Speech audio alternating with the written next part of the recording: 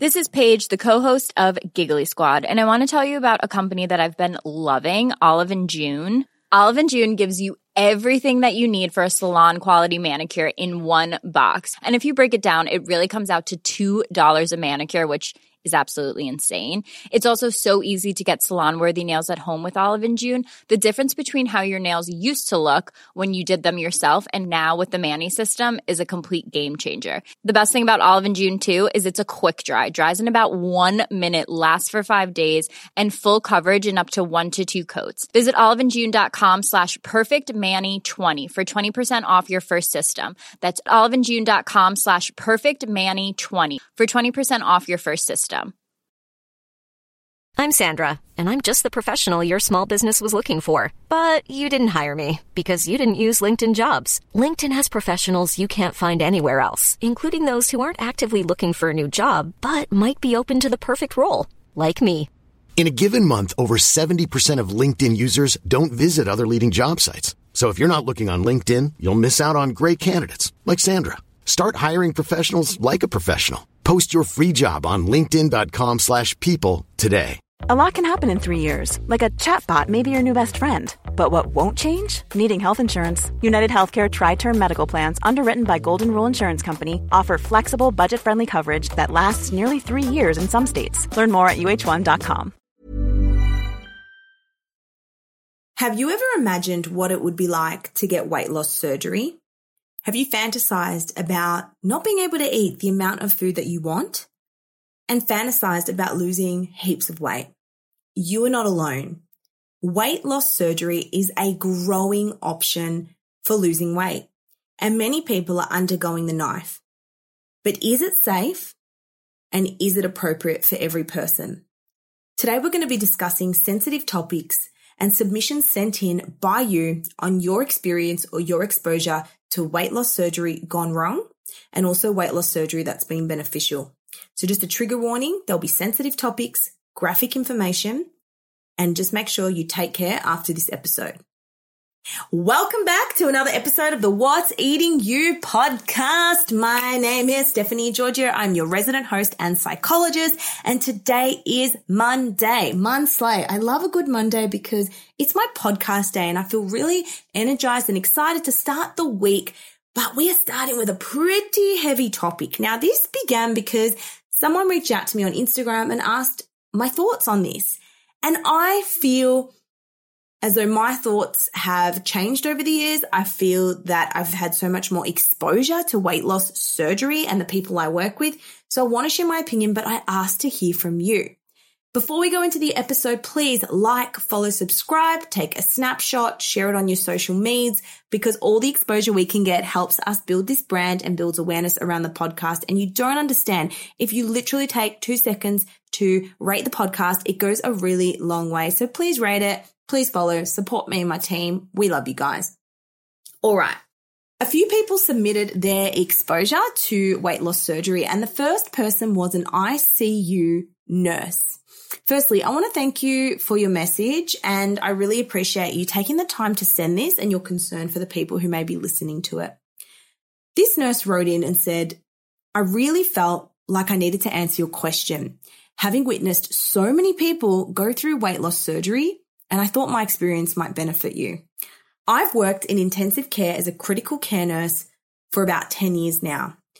Over the last 7 years, I've looked after many patients having the surgery. The surgery varies from gastric bypass, lap band, and sleeve gastrectomy.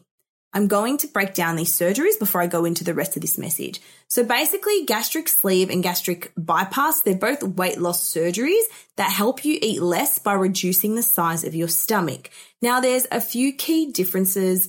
Basically, with the gastric sleeve surgery, the surgeon permanently removes about 80% of your stomach. So imagine your stomach is a banana shape and they sew this smaller version of it by cutting out your stomach. So it gets removed, basically. There's no other changes. Whereas a gastric bypass, it's creating a small pouch by removing most of your stomach and the first part of your small intestine. Then they reconnect the newly created stomach pouch to the remaining small intestine. The part of your stomach that's removed is attached further down the small intestine, so it still provides the acid and digestive enzymes produced by these organs. The portion of your small intestine that's removed, along with your stomach, typically absorbs some nutrients and calories. Since food no longer passes through this section, those calories aren't absorbed, contributing to weight loss. Now, the lap band surgery, which I believe is used less in this day and era, is also used to help someone lose weight, and it involves putting a ring around the top part of the stomach. The ring slows the entry of food to the main part of the stomach, and the person feels full after eating a small amount of food. The lap band is reversible, and I do believe the gastric bypass, which is the redirecting the stomach and intestines, can be reversible, even though it's not commonly done, whereas the removal of the stomach in the gastric sleeve, that one is not removable. So just imagine you're replacing your stomach with a sleeve. Okay, back to this submission we received. Initially, I was in the mindset of feeling hopeful for these patients, that they were making a change for their health, as I'm sure they have tried everything and this was the last resort. Then as time went on, and after speaking to many people, often they had not tried other options, led unhealthy lifestyles, and often mental illness went hand in hand and was often untreated.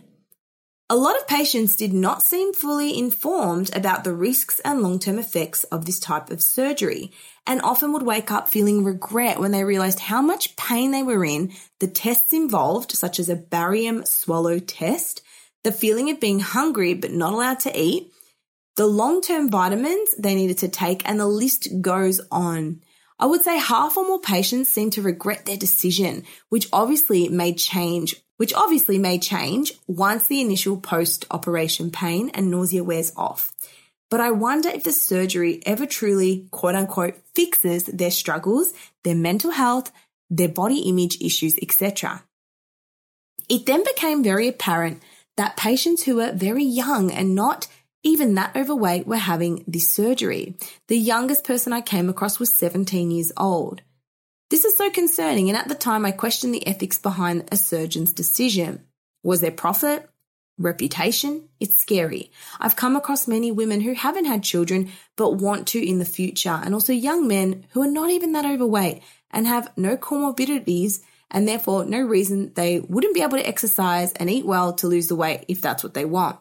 I also did hear that some surgeons have worked out that people can withdraw their superannuation early because they can be diagnosed with a quote-unquote terminal illness to say if they don't have this surgery, they could potentially die, which this just astounds me, and I believe is targeting people in a very vulnerable state and often not thinking clearly due to depression, anxiety, body image issues.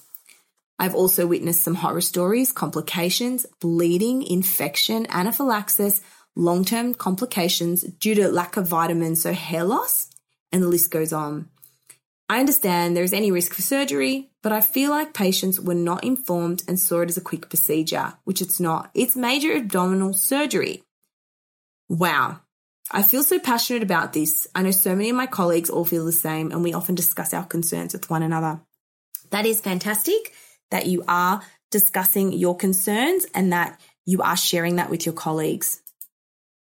Super important to debrief on these topics. Let's go into the statistics because there is so much to unpack here. And I do want to say there are positives, but there are negatives we must share light on. Studies show that up to 30% of bariatric surgery patients may experience a transfer addiction.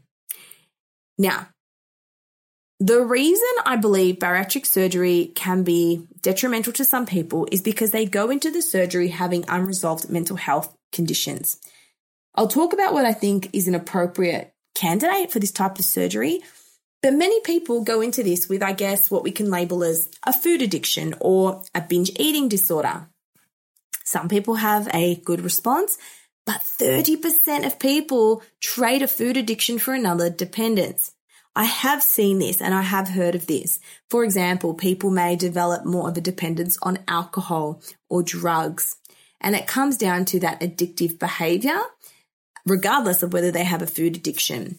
So although bariatric surgery is generally effective, a substantial portion of individuals who undergo bariatric surgery have suboptimal weight losses and continue to struggle with obesity, which I found very interesting. And what was extremely sad that I read was many people who don't lose weight or they continue to struggle with obesity, they go left untreated because they're so embarrassed and ashamed that the surgery was a failure that they don't actually go back to their doctors to discuss it. So many people have this surgery, walk around being left untreated and don't go back to their surgeons or doctors because they are embarrassed and mortified that it essentially hasn't worked.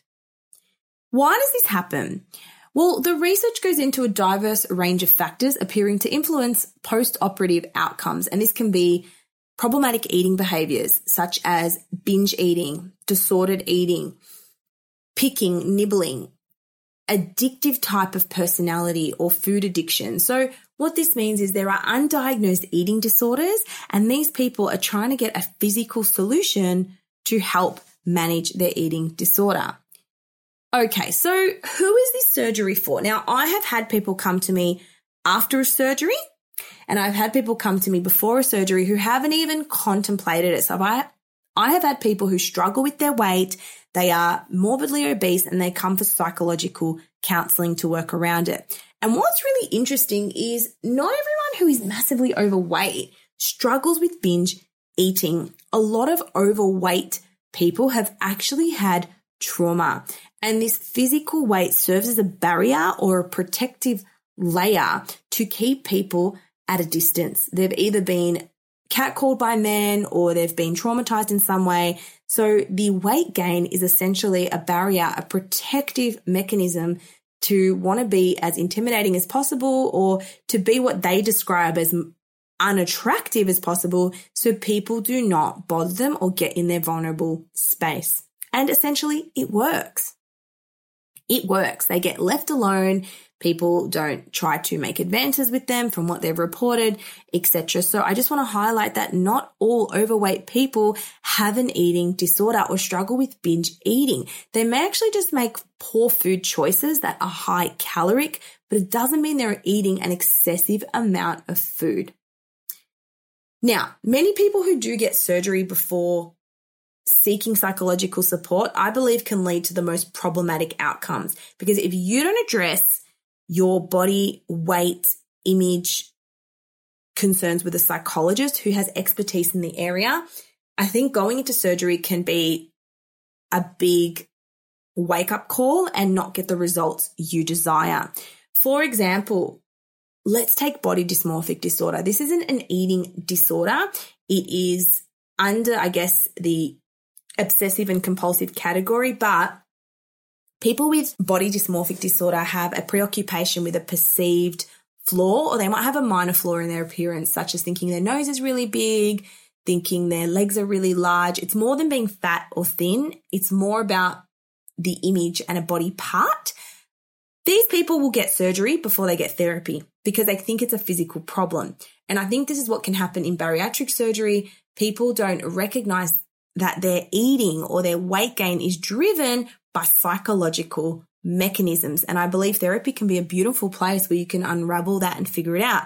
And only then, when you're in a more stable position and you have resources and you have a strong mindset, then you can undertake bariatric surgery, right? Because I have also seen people come out of bariatric surgery and they're like, I'm not exercising, I'm drinking more every night, I'm not really losing any more weight. And that's okay. You don't have to continue to lose weight, but it doesn't magically resolve low confidence that people expect it to. Wait, before we go into the remainder of this episode, I have to tell you about something so cool that I want you to be a part of. I was getting inundated with questions about how do I manifest my dream life? How do I attract lucky girl syndrome? What if I have anxiety? I can't concentrate. I procrastinate. And I needed to do something about this. So I unleashed my Unchaining Your Brain method in the form of an online course. So over the years of becoming a psychologist, I have developed the ultimate method that helps you attract your dream life, relieve anxiety, and rewire negative thoughts in your brain. Imagine if one strategy could help you change the way you think, feel, and respond to situations forever. Well, now it can. I am starting the Unchain Your Brain course. These are 4 easy modules which you can do through your own phone or computer. Our next Unchain Your Brain program starts in the next 2 weeks, so make sure you don't miss out. Click on the link in the show notes to find out when the next course is, and I cannot wait to see you there. Now, I'm going to read another entry from someone. Here is my experience with both weight loss medication and weight loss surgery. It's a doozy, so disregard anything boring or irrelevant. Okay, medication. It's fair to say that I loathed my body my entire life since I was a teenager. I was a chubby kid from the age of 8. My beautiful mum showered me with love and food at an abundance. Family would always comment, "She's so pretty if she could just lose a bit of weight." Once at my grandparents' house, my nan made me a banana sandwich and sprinkled a little sugar on the banana. My grandfather commented, "Sugar on a banana sandwich? No wonder she's 15 stone.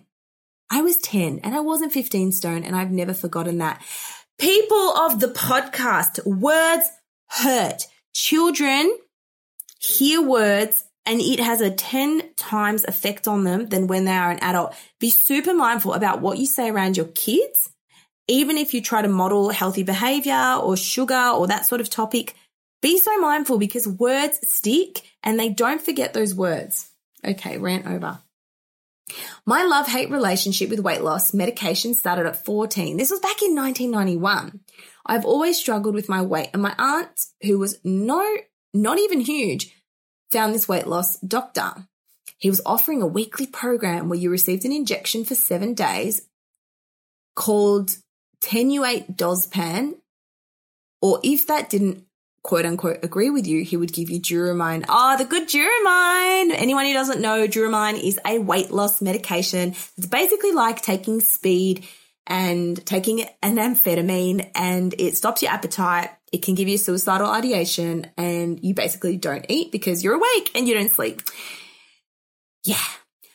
No formal prescription was given. He simply wrote the medication on a Post-it note with the dosage and number of days. You went to his participating chemist to pick up your 7 days of tablets.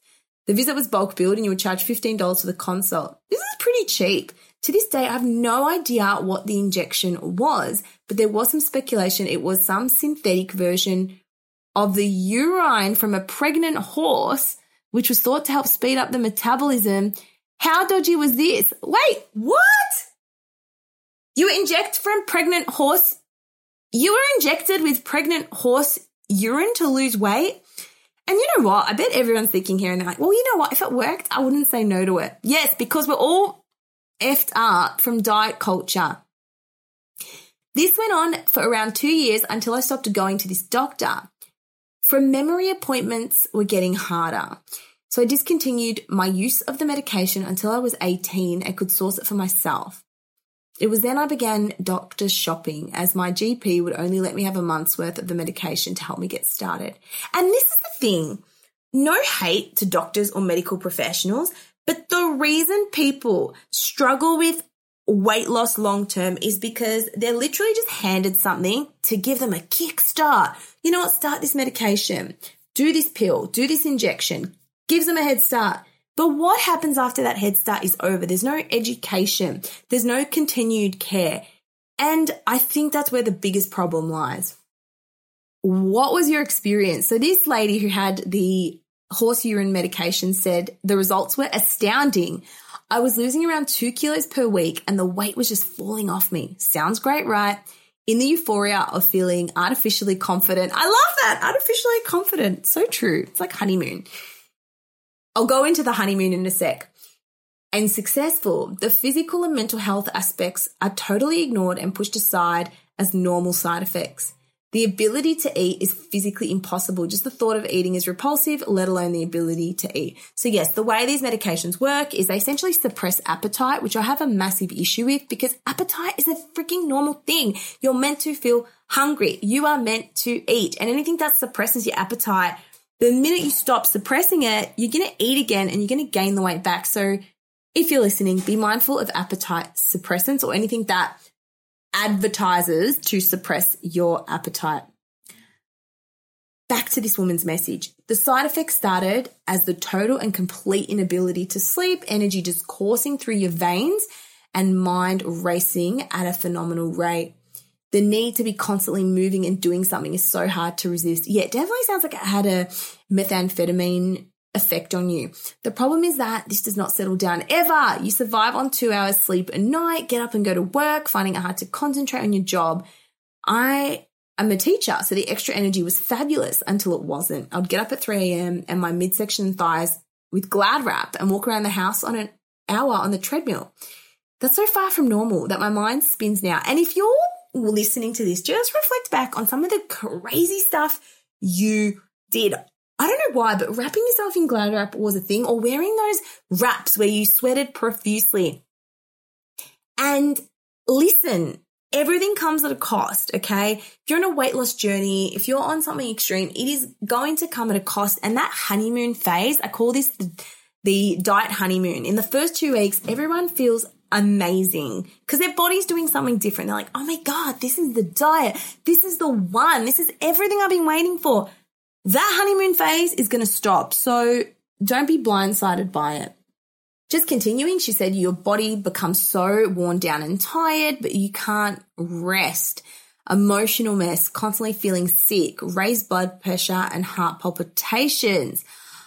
Wow. She even said she invited a guy over and got so annoyed with something he did, she slammed the door in his face, almost breaking his nose, and I am the most non-confrontational person ever. I don't like arguments. Wow. Okay, so this injection medication turned me into something I'm not, a confrontational, rage-filled, raving lunatic. Yes, I imagine it would probably impact your hormones too. Okay. So I asked, what did you learn from this? And she said, you'd think I would have learned from this, right? Sadly, I didn't. The allure of a quick fix was just too addictive, and I turned to the medication on and off until I was 25. However, I learned to work the system. If I only took it every second day, the side effects were still there, just not as bad. It wasn't until I met my husband at 25, a horrible breakup previously with my ex-fiance, that I started to like myself and feel worthy. Yes, if you're listening to this, date someone who makes you feel worthy and loves your body at all shapes, sizes, and seasons. But I always saw myself as the fat girl. I broached the idea of trying diet pills again with my husband, and he absolutely did not agree with it. He knew my past experience and gently steered me away from diet pills. It wasn't until he told me he was scared of the effects on my heart and the fear of dying that I finally put diet pills in the past forever. Yes, be mindful of diet pills. They increase your heart rate and they can lead to so many other health conditions. Would you recommend this to others? Never. I can't even express this enough. I honestly feel they should be illegal. Most are legalized speed and shouldn't be available at all. That's another thing I've learned is so many women and young girls are turning to drugs for weight loss. They're turning to drugs to suppress their appetite. They're turning to drugs to be out all night. They don't have to drink and get the calories from drinking. But again, everything comes at a cost. And if you're going to mess with the dopamine in your brain, you are messing it. And you are going to feel depressed. You're going to get increased anxiety. It's not worth it. So how is her relationship with food now?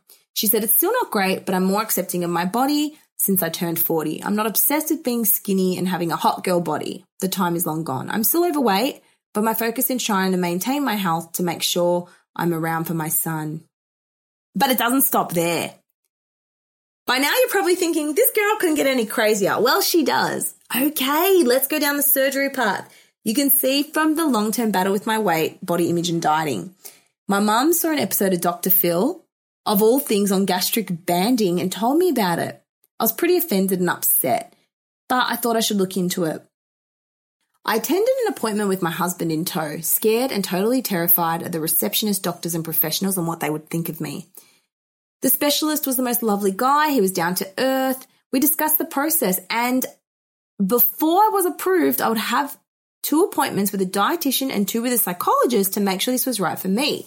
And if you're in our Facebook group and you've experienced this, I'd love to know, when it comes to weight loss surgery, have you been required to speak to a psychologist?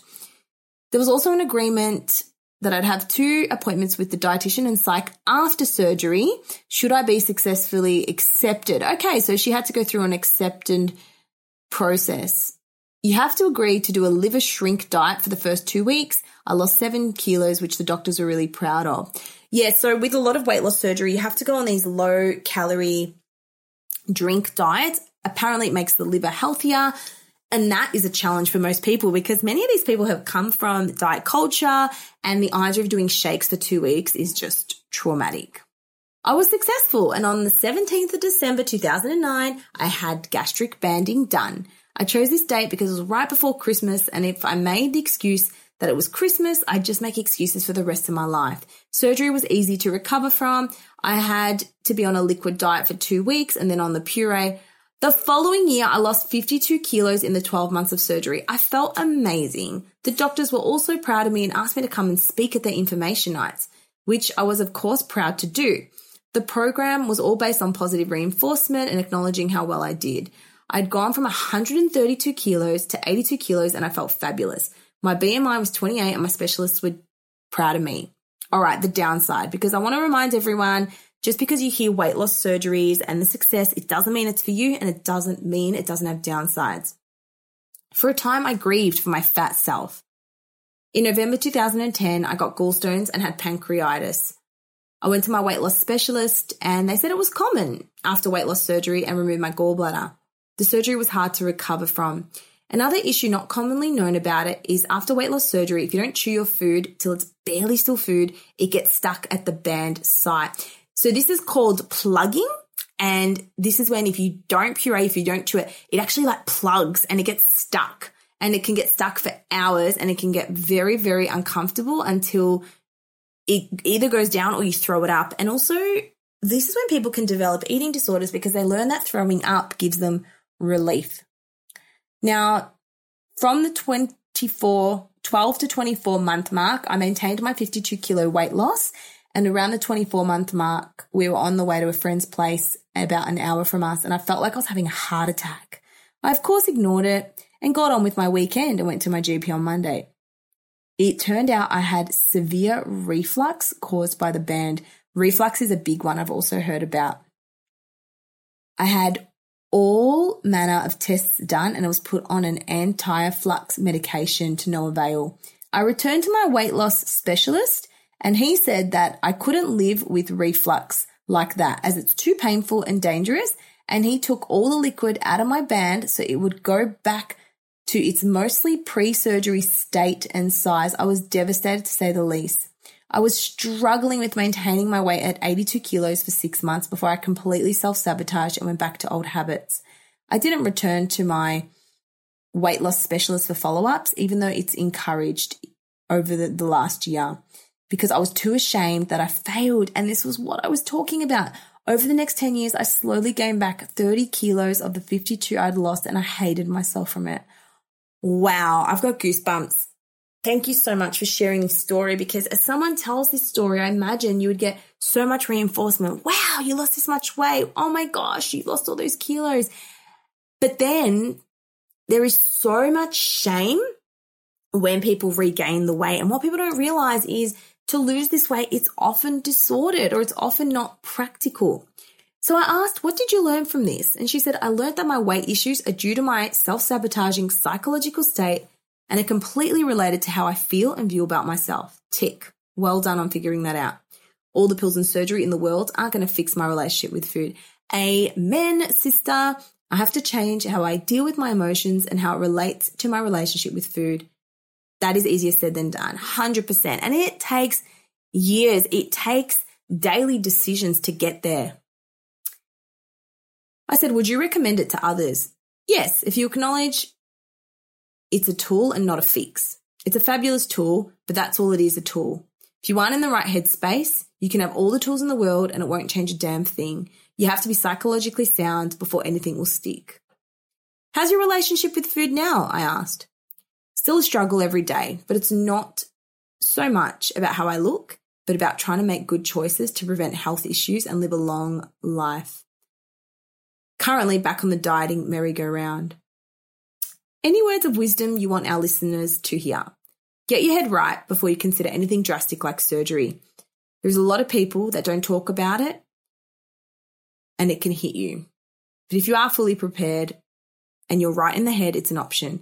Thank you so much for sending that in and discussing it. That was an incredible story. And I think it just highlights that what you see on the internet, what you see in the media isn't always a perfect picture. Whatever you do, it's going to be hard and there's going to be complications. And that weight loss surgery isn't this easy thing to do. It is really hard. And if you go in there with a maladaptive mindset, maladaptive coping, it's not going to fix the problem and you'll be on this cycle for life. I really hope this woman is in a better place and I hope she does get the psychological help she needs.